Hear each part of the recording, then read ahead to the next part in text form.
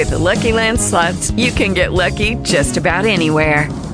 This is your captain speaking. We've got clear runway and the weather's fine, but we're just going to circle up here a while and get lucky.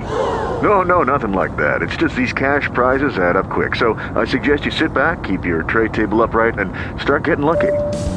Play for free at LuckyLandSlots.com. Are you feeling lucky? No purchase necessary. Void where prohibited by law. 18 plus terms and conditions apply. See website for details. A general overturn in which all would lose their seats.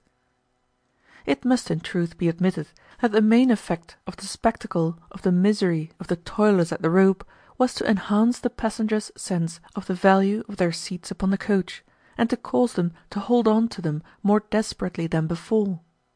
If the passengers could only have felt assured that neither they nor their friends would ever fall from the top, it is probable that, beyond contributing to the funds for liniments and bandages, they would have troubled themselves extremely little about those who dragged the coach.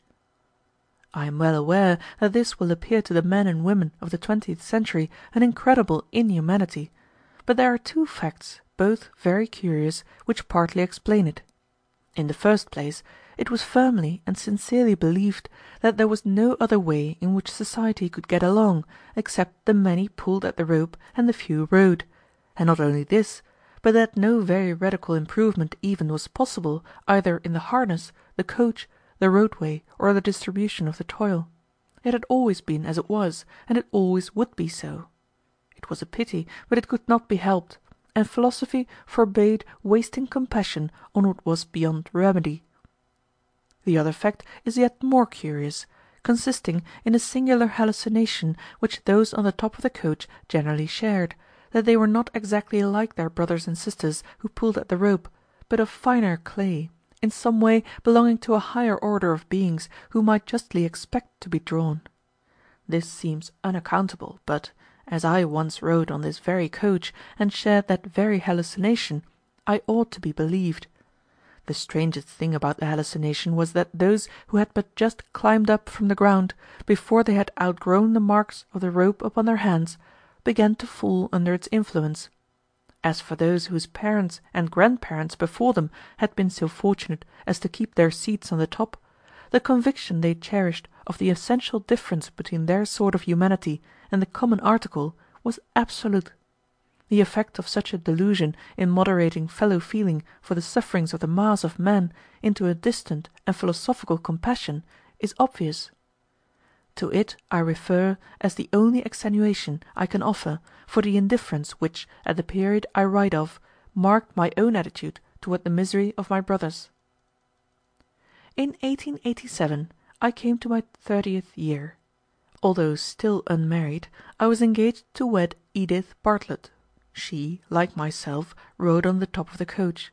That is to say, not to encumber ourselves further with an illustration which has, I hope, served its purpose of giving the reader some general impression of how we lived then, her family was wealthy. In that age, when money alone commanded all that was agreeable and refined in life, it was enough for a woman to be rich to have suitors, but Edith Bartlett was beautiful and graceful also. My lady readers, I am aware, will protest at this. Handsome she might have been, I hear them saying, but graceful never, in the costumes which were the fashion at that period, when the head covering was a dizzy structure a foot tall, and the almost incredible extension of the skirt behind by means of artificial contrivances more thoroughly dehumanized the form than any former device of dressmakers. Fancy any one graceful in such a costume! The point is certainly well taken, and I can only reply that while the ladies of the 20th century are lovely demonstrations of the effect of appropriate drapery in accenting feminine graces, my recollection of their great-grandmothers enables me to maintain that no deformity of costume can wholly disguise them. Our marriage only waited on the completion of the house which I was building for our occupancy in one of the most desirable parts of the city, that is to say, a part chiefly inhabited by the rich, for it must be understood that the comparative desirability of different parts of Boston for residence depended then, not on natural features, but on the character of the neighboring population. Each class or nation lived by itself, in quarters of its own. A rich man living among the poor, an educated man among the uneducated, was like one living in isolation among a jealous and alien race.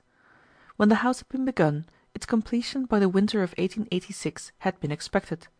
The spring of the following year found it, however, yet incomplete, and my marriage still a thing of the future. The cause of a delay calculated to be particularly exasperating to an ardent lover was a series of strikes, that is to say, concerted refusals to work on the part of the bricklayers, masons, carpenters, painters, plumbers, and other trades concerned in house building. What the specific causes of these strikes were I do not remember. Strikes had become so common at that period that people had ceased to inquire into their particular grounds. In one department of industry or another they had been nearly incessant ever since the great business crisis of 1873. In fact, it had come to be the exceptional thing to see any class of labourers pursue their avocation steadily for more than a few months at a time. The reader who observes the dates alluded to will of course recognize in these disturbances of industry the first and incoherent phase of the great movement which ended in the establishment of the modern industrial system with all its social consequences. This is all so plain in the retrospect that a child can understand it, but we not being prophets, we of that day had no clear idea what was happening to us. What we did see was that industrially the country was in a very queer way. The relation between the working man and the employer, between labour and capital, appeared in some unaccountable manner to have become dislocated. The working classes had quite suddenly and very generally become infected with a profound discontent with their condition, and an idea that it could be greatly bettered if they only knew how to go about it. On every side, with one accord, they preferred demands for higher pay, shorter hours, better dwellings, better educational advantages, and a share in the refinements and luxuries of life, demands which it was impossible to see the way to granting unless the world were to become a great deal richer than it then was. Though they knew something of what they wanted, they knew nothing of how to accomplish it, and the eager enthusiasm with which they thronged about any one who seemed likely to give them any light on the subject lent sudden reputation to many would-be leaders, some of whom had little enough light to give. However chimerical the aspirations of the labouring classes might be deemed, the devotion with which they supported one another in the strikes, which were their chief weapon, and the sacrifices which they underwent to carry them out, left no doubt of their dead earnestness. As to the final outcome of the labour troubles, which was the phrase by which the movement I have described was most commonly referred to, the opinions of the people of my class differed according to individual temperament. The sanguine argued very forcibly that it was in the very nature of things impossible that the new hopes of the working-men could be satisfied, simply because the world had not the wherewithal to satisfy them. It was only because the masses worked very hard and lived on short commons that the race did not starve outright, and no considerable improvement in their condition was possible while the world as a whole remained so poor. It was not the capitalists whom the labouring men were contending with, these maintained, but the iron-bound environment of humanity, and it was merely a question of the thickness of their skulls when they would discover the fact and make up their minds to endure what they could not cure. The less sanguine admitted all this.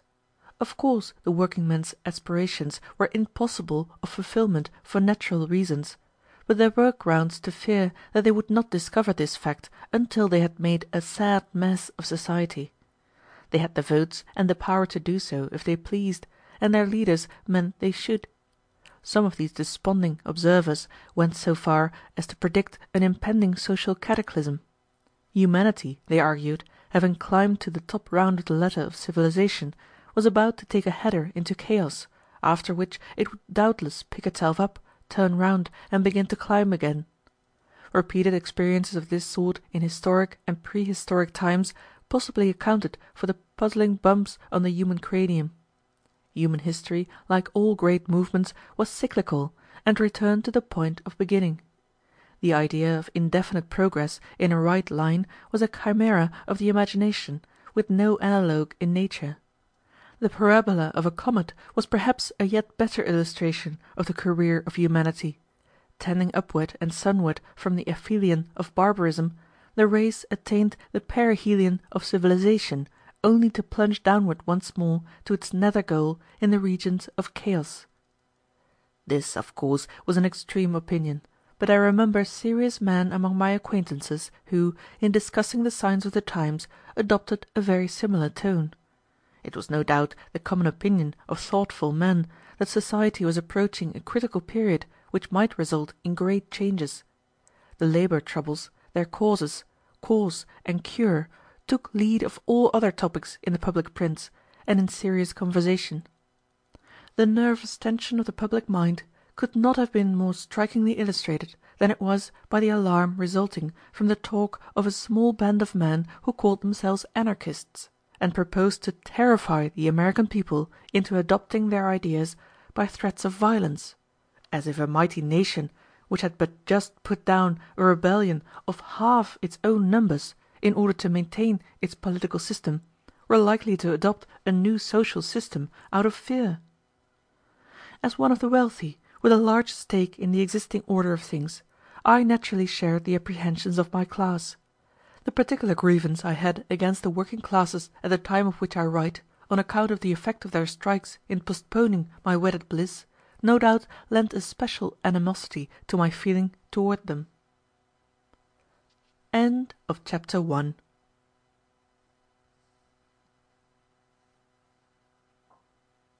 With the Lucky Land Slots, you can get lucky just about anywhere.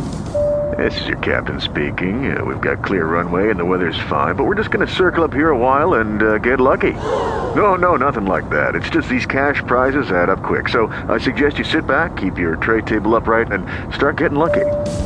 Play for free at LuckyLandSlots.com. Are you feeling lucky? No purchase necessary. Void where prohibited by law. 18+ terms and conditions apply. See website for details.